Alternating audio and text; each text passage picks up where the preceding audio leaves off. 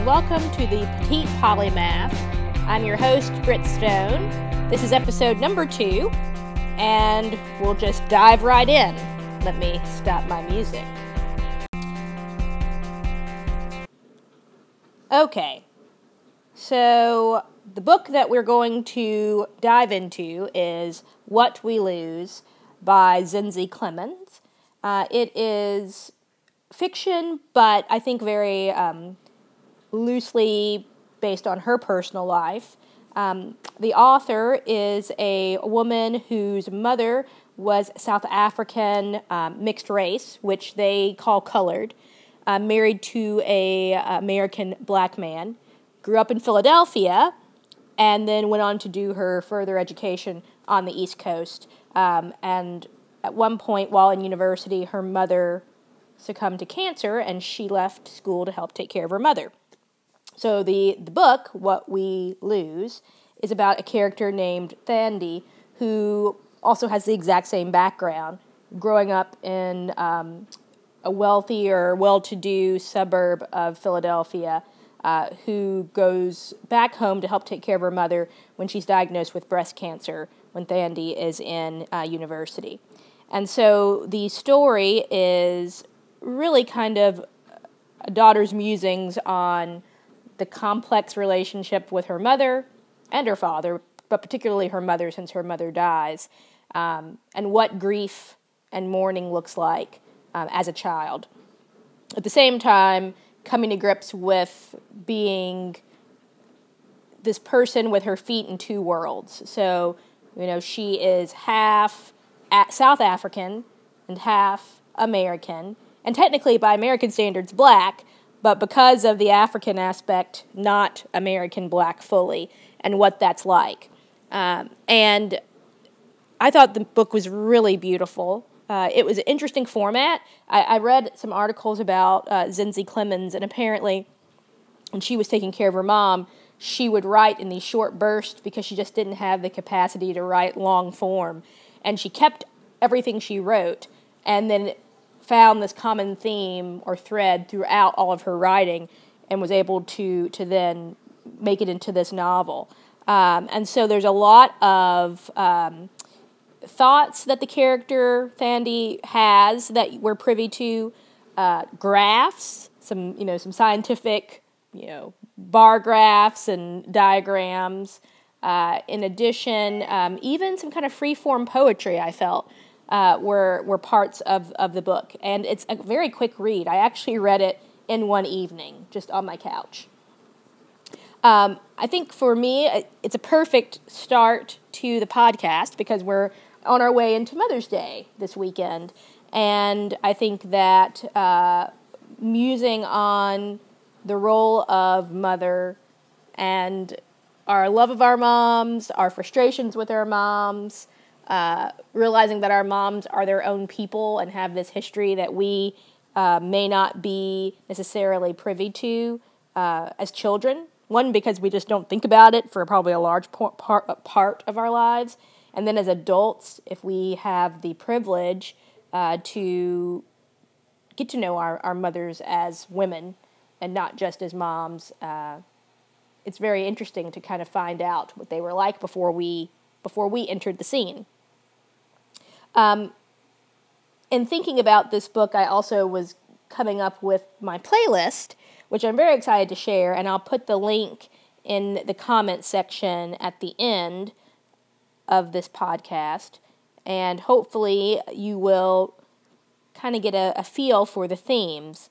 I thought a lot about the ideas of loss of parent, which of course is kind of on the nose. But then also I found some South African musicians that I thought were very fitting given the background of Thandi, and some strong women voices. But I tried to make it kind of as well-rounded as possible and short, so no more than half an hour's worth of music. I'm going to pause here for a bit so that I can rehydrate, and then we'll talk a little bit more about What We Lose.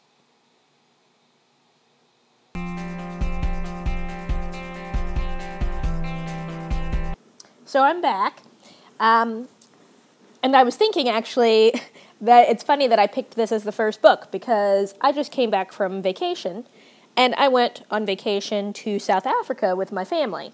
So it was my parents, my brother, and I, and we were in Cape Town for 10 days. It was beautiful. We all loved it. We were all already conspiring on the flight home how we could return back. The people were lovely. They were welcoming. They were excited that we were visiting. The landscape was breathtaking. It was very interesting to me because I have friends who are from South Africa or friends who have moved to South Africa. And, of course, I've read books about South Africa and its history. But to be there in person, and it was my first time on the African continent, just struck me how different and yet how familiar it felt. And apartheid and its history is something that I've always been interested about, but even more interested now given its fall and the aftermath. And this book refers to apartheid being on its last legs and what the country's kind of been going through since then. And these groups of people that had been deliberately divided up for political gain and evil, for lack of a better term, now trying to figure out how to piece back together their communities and their nation. And I feel like, in some ways, South Africa might be where the U.S. was at some point, although maybe it's that the U.S. has never really had this reckoning in a very true way, and so you can't even compare the two countries and where they are on the path of racial unity or reconciliation. And so, kind of having these two cultures in parallel is very interesting to compare and contrast. Clemens refers a lot to this idea about South Africa and these assumptions of safety or lack of safety and crime and these ideas that when family, in the character's family, Thandi, when her South African family hear about or come to the States and they don't see barbed wire and electrical fences over these nice areas, or the Christmas lights. There's a part where they're shocked that everyone decorates their homes in these brightly colored bright lights because they feel that in South Africa the lights would be stolen and would be harvested for copper wire to sell. And that this idea that crime rose significantly in these border areas close to townships when apartheid fell. And, to me, when you're talking about something like this, it makes me wonder that when you have isolated groups based on, very, very superficial differences, and then you have pitted them against each other, and then you take away the boundaries that are rigid, that kept them apart, what do you expect? You haven't allowed for these people to see each other as brother or give any sort of humanity to the other person's plight. And so, of course, there's going to be a breakdown in how these groups interact with each other because they've never interacted on equal footing. And so, I couldn't help but be struck by that while reading this book. In addition, there were some things that really stood out to me about the views on blackness, particularly kind of colorism. And I'll read an excerpt here. I've often felt that being a light-skinned black woman is like being a well-dressed person who is also homeless. You may be able to pass in mainstream society, appearing acceptable to others, even desired. But in reality, you have nowhere to rest, nowhere to feel safe. Even while you're out in public, feeling fine and free, inside you cannot shake the feeling of rootlessness. Others may even envy you, but this masks the fact that at night there's nowhere safe for you, no place to call your own. And I was very struck by that because I am not a light-skinned black woman.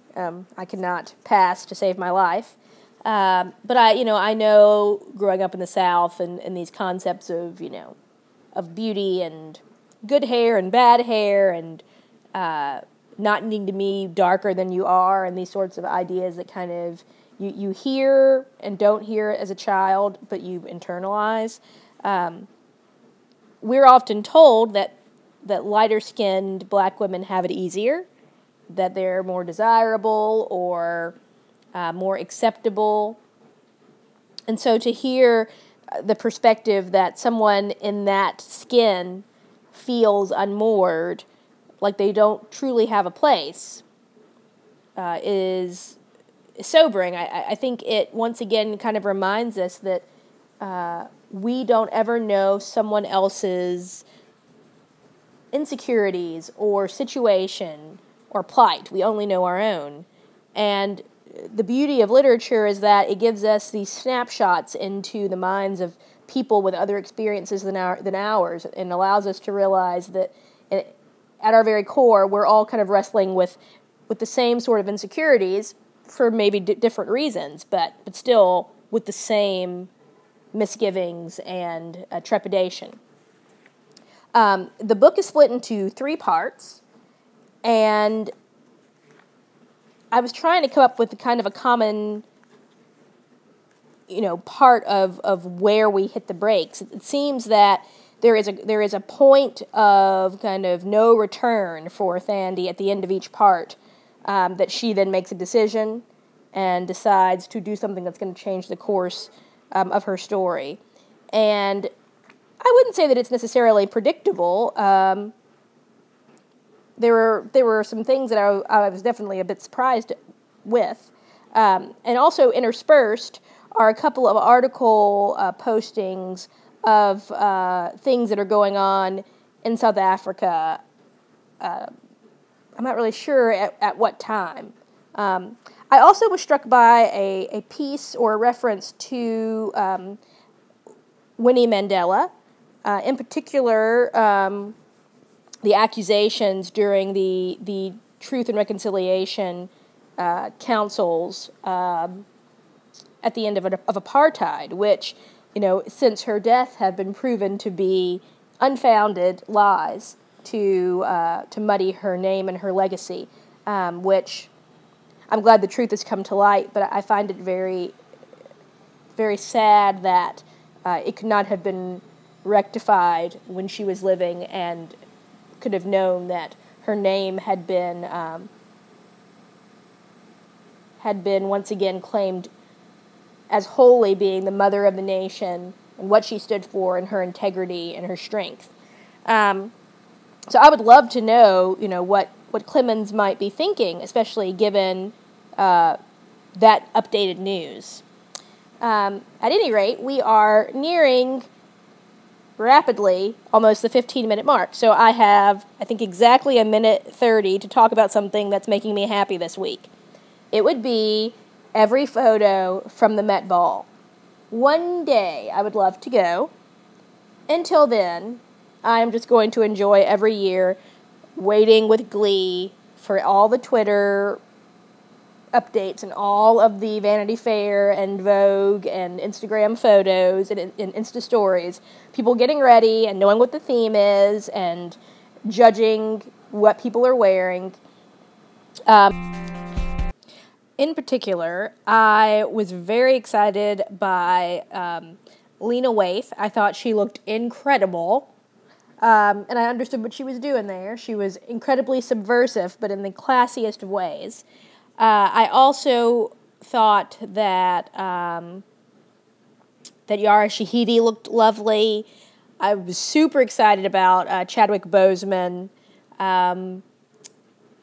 Rihanna, she goes there every year, and she was so sparkly.